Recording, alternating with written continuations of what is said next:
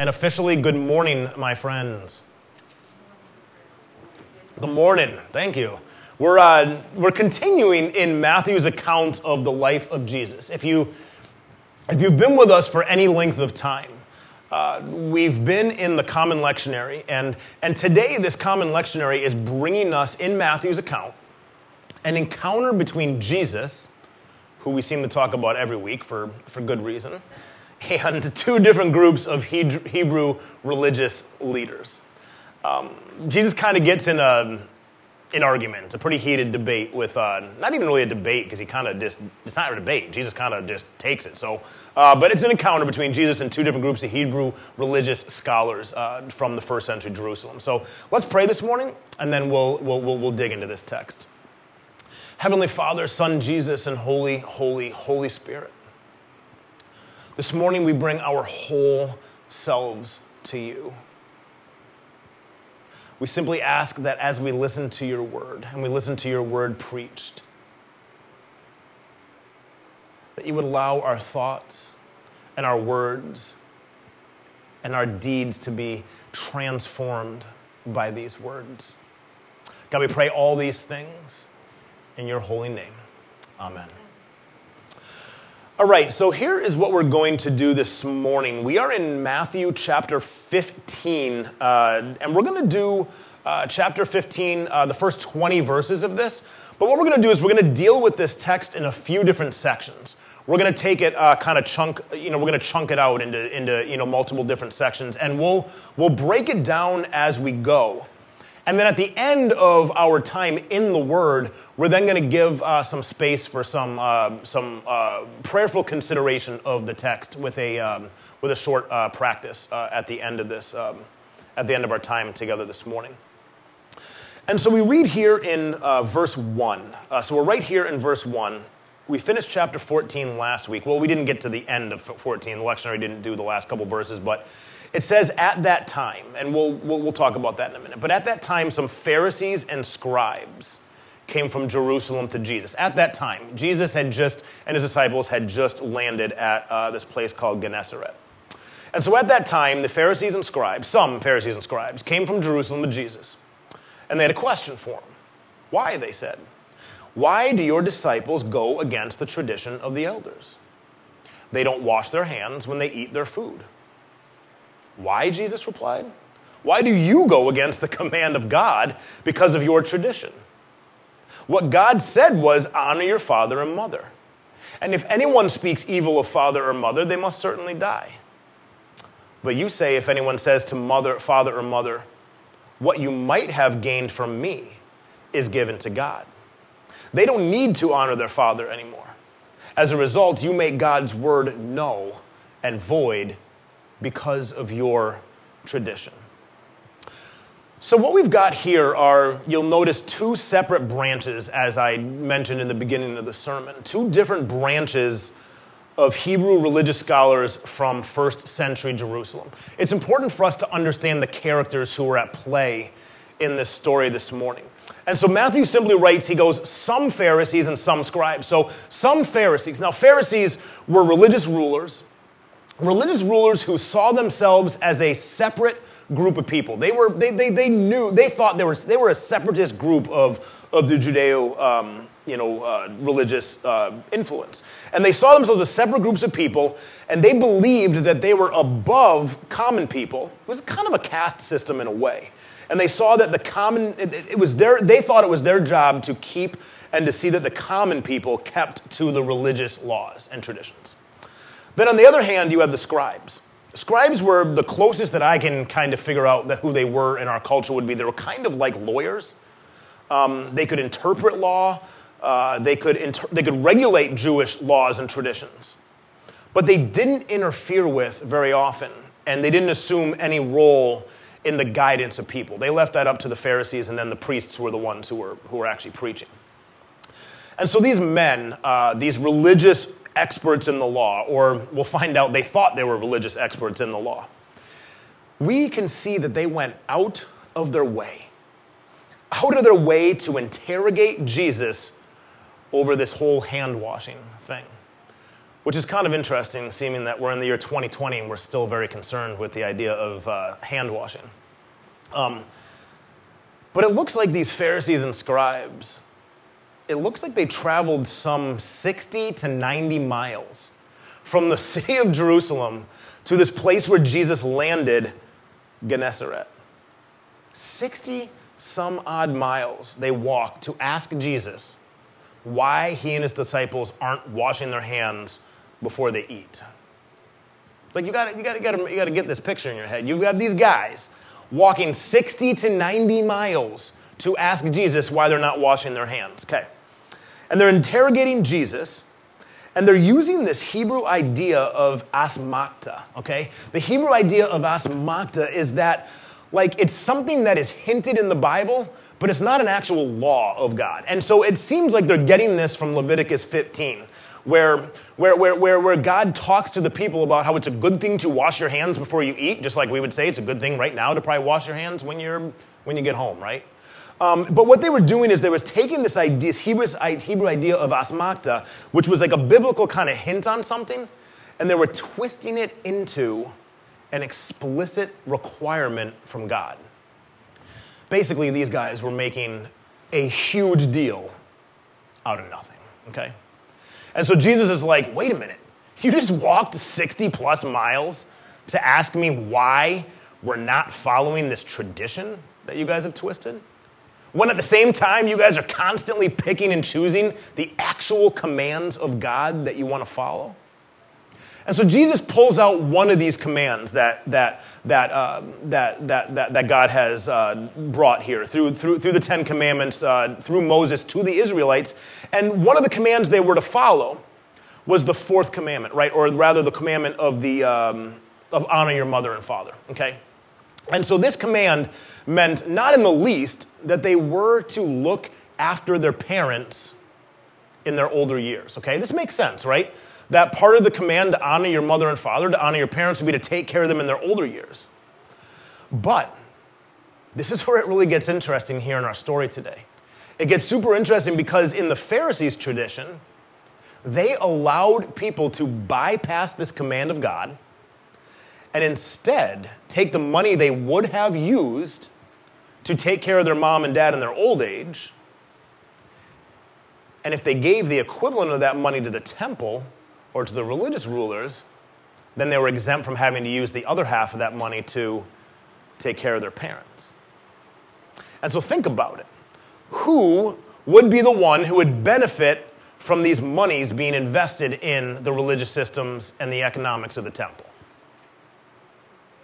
The Pharisees and the scribes. And so Jesus is calling them out here, right? It's much like partisan politics throughout history, right? And including today. Simply follow the money. Follow the money and you'll see what the true agenda really is. You can find the heart of any matter by simply following the money. And so Jesus now goes on the counterattack with these so-called leaders. And he's like, come on, guys, you're being so hypocritical. You're making us wash our hands before we eat, making that a command to God, but at the same time, you're twisting that command about honoring mom and dad simply because it benefits your economic status? And so he tells them that they're being hypocrites. He says, hypocrites. You hypocrites, he says. Isaiah had the right words for you in his prophecy. And this takes a twist here because these Pharisees and scribes are about to get really upset because Jesus is going to quote scripture that they knew very well. And he says, this people gives me honor with their lips. And he's referring now to the Pharisees and the scribes. But their heart, however, is far from me. The worship which they offer me is only in vain, because they teach as law mere human rules. This is a pretty damning statement on these so-called religious leaders from Jesus to them. And we'll see in just a minute that they take major offense at it. And so Jesus continues. He says, listen and understand. What makes someone unclean is not what goes into the mouth. We're in verse 10 here, okay?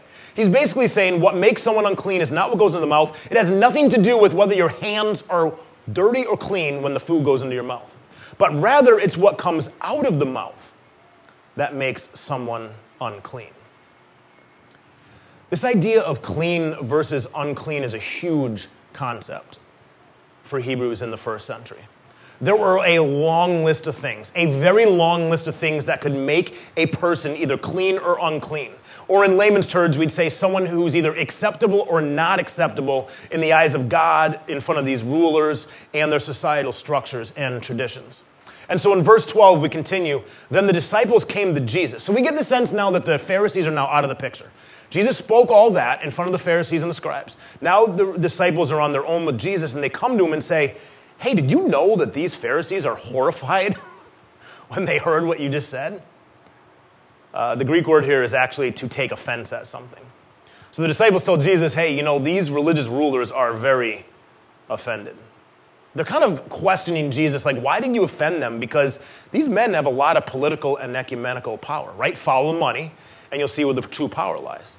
And so verse 13, if you're following along, Jesus is now speaking, and he tells them a parable of sorts. A parable of sorts, because even Peter says, explain this parable. So he says, every plant that my heavenly Father hasn't planted, i.e. these traditions that are oppressing people, these are not of my Father.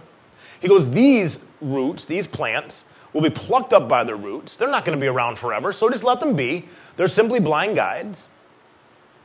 But if one blind person guides another, eventually both of them will fall into a pit. So Peter speaks up and says, explain this parable to us. And Jesus goes, are you still slow as well? Do you not understand yet that whatever goes into the mouth travels on into the stomach and goes out into the toilet? The Greek word here would be sewer. So basically, Jesus is giving us a little bit of bathroom humor here, right, with his parable. Like, hey, anything you put in your mouth, eventually the stuff that your body doesn't need is going to come out in your waste. It's going to come out in the sewer. But what comes out of the mouth, and this is where it gets really good, what comes out of the mouth begins in the heart. And that, he says, is what makes someone unclean. Because out of the heart, you see come evil plots, murder, adultery, fornication, theft, false witness, and blasphemy. Jesus says these are the things that make someone unclean. But simply eating with unwashed hands doesn't make a person unclean. Jesus just took to task these religious pastors of the day. Jesus just even took to task the disciples for not understanding it. Because Jesus is like, hey guys, this kingdom that I'm ushering in is not concerned with your hand washing. This kingdom is not concerned with your outward appearances of piety. This kingdom I'm building is not concerned with how well you follow the traditions of men. That's what Mark says in the same account. Jesus says he doesn't care about the traditions of men. But Jesus says, rather, this kingdom is more concerned with your heart. Where your heart is, what the thoughts are of your heart, and the words of your heart, and the deeds that spring from your heart. You get the sense that Jesus is like, hey guys, you can wash your hands all you want. You can have the cleanest hands possible before you eat, but if you're still coming up with evil plots, these are the things he lists off. You can be as pious as you want. You can be as deeply outwardly pure as you want to be. But if you're still coming up with evil plots, if you're still killing people, if you're still invested in murder, if you're still killing people to advance your causes, if you're still cheating on your spouse, if you're still adulterating, if you're still leaving your family for this so-called better life that's out there, if you're making God's gift of sex an idol, if you're stealing from people to fund your agendas and your temples, if you're not telling your flocks the truth about who God is, if you're forcing people to follow these really strange traditions of men, and if you're desecrating God's name in your endeavors, that's what blasphemy is, to desecrate God's name in your endeavors to advance, he says, you're not even close to being clean. So Jesus is saying you're not even close to being clean, and these are some pretty blunt words from Jesus this morning for those who are questioning him and his kingdom. These are some pretty blunt words for his disciples, even all these years later, to wrestle with. I think it's a reality that we all have to ask ourselves from time to time, probably daily, if we claim to follow the one who we call the Christ. Why do we do what we do? Where is the ways in which we follow Jesus coming from? Where is our heart in this whole Jesus kingdom building thing? Are we in it simply for acts of piety? Are we simply in it so that way people around us, or that way we think God thinks that we're being holier than thou? Or do the thoughts we have, the words we speak, and the actions that follow truly come from a spirit that can die to self, that can be crucified with Christ and raised again with him? It's kind of the question we're going to leave with today. And so here's what we're going to do. We're going to throw on that Holy Ghost music. And we're going to simply spend a few moments this morning in contemplative prayer. We're going to meditate this morning upon our own thoughts, our own words, and our own deeds. As in, where are the thoughts, words, and deeds in our life coming from? From that inner place in our heart? From the Spirit? Or from somewhere else, a sense of personal piety? Just like to invite you to make yourself comfortable. We say this a lot when we engage in these spiritual practices. I just saw Abby do it. It's, I think, better to put your feet on the floor. There's something about grounding us into this entire thing that God has created. And simply notice your breath and notice that Spirit coursing in and out of your lungs. Gracious God, we know we need not summon you into our midst, for you are already here. We simply ask this morning that you would allow us to notice your presence. Notice your Spirit that is as close as the air we breathe. With whatever is going on in our life, we bring our whole selves before you now. We ask for your guidance. We ask that as we examine the thoughts, the words, and the deeds of our week, you would reveal to us who we truly are, not who we think we ought to be in front of you and the world. Help us to simply be still and to know, to truly know that we are your beloved sons and daughters, and that no amount of piety can change that, and that you listen without judgment or condemnation, but in love. Please speak, for your children are listening. Continue to notice your breath. Don't seek to control it. Just simply notice it as we go through this meditation. Notice that breath of Jesus' Spirit. And ask God to reveal to you the thoughts that you had this past week. Think about the things you did this past week, and what were some of the thoughts that entered into your mind as you were contemplating certain decisions this past week? What were the strongest thoughts you had as you lived your life, whether it be on Monday, Tuesday, Wednesday, all the way until this weekend? Were there any strong emotions and opinions that you held in your mind? What attitudes did you carry with you? What presumptions did you make? How did you perceive yourself this week? How did you perceive the situation you were in, the people, places, and events of this past week? Just take about 20 seconds or so and contemplate some of the feelings, or rather the thoughts that you had this past week.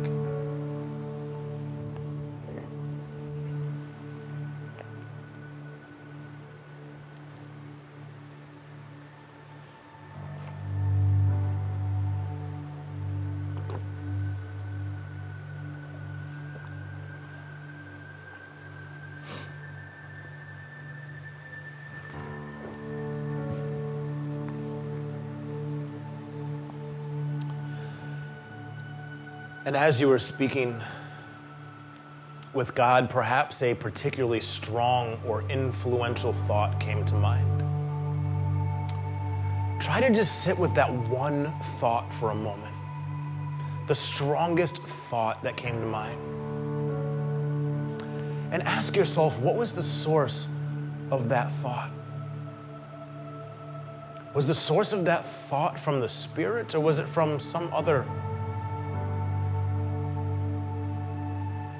Did that thought lead to greater or less spiritual freedom in your week? Did that particular thought lead to greater faith, hope, and love, or lesser faith, hope, and love? Again, to spend about 20 seconds contemplating that one particularly strong thought, trying to get to the root of where that thought came from. Please speak, Lord, for your children are listening.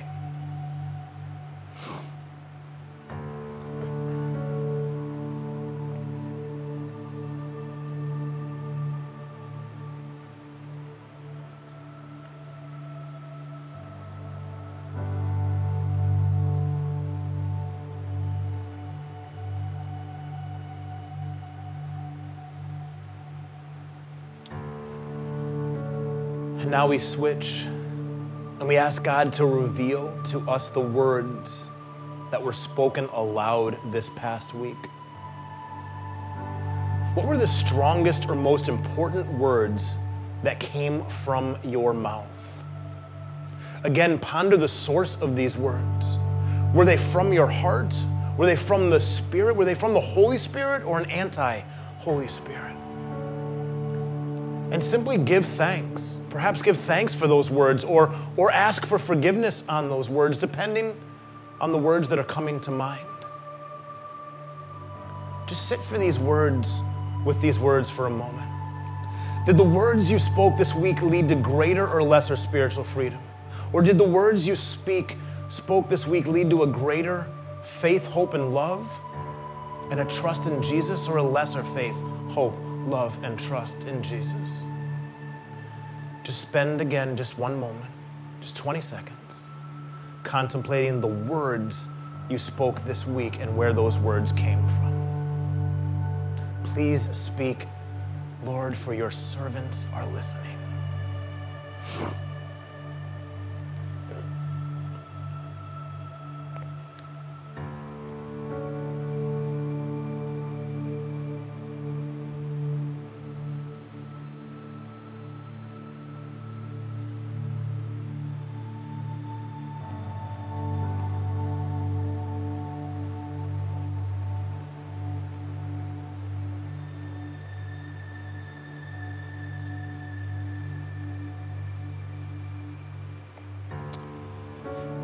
Finally,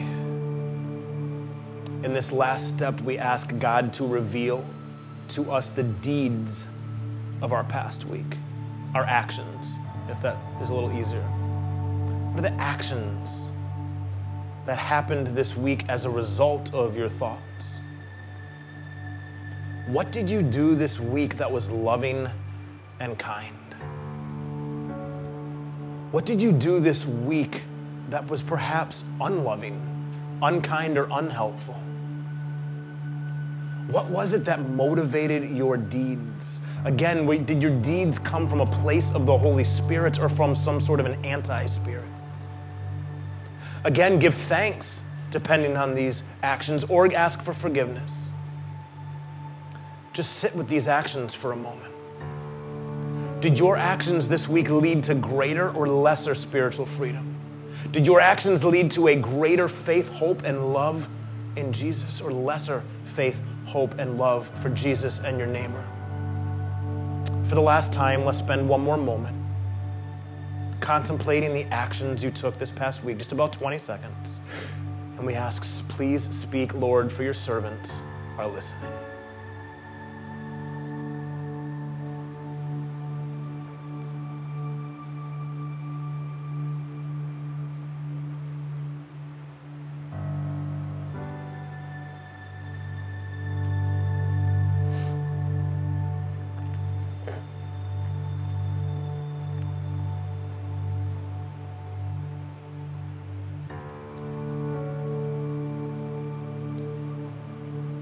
Father God, Son Jesus, and Holy, Holy, Holy Spirit, as we move forward in hope, as we behold you, your life, your teachings, your subversive and sacrificial death on the cross, as we behold your subsequent glorious resurrection, ascension, and spirit, allow our thoughts, allow our words and our deeds, just as we prayed in our confession this morning, to be pleasing in your sight, so that we may delight in your will and walk in your ways to the glory of your holy name.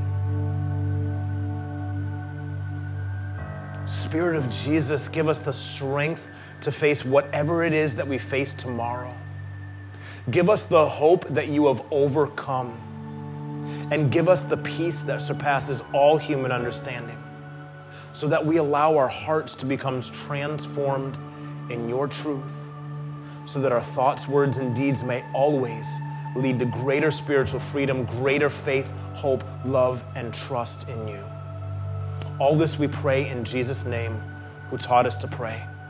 Our Father, who art in heaven, hallowed be thy name. Thy kingdom come, thy will be done, on earth as it is in heaven. Give us this day our daily bread, and forgive us our trespasses, just as we forgive those who trespass against us. And lead us not into temptation, but deliver us from evil. For yours is the kingdom and the power and the glory forever and ever. Amen.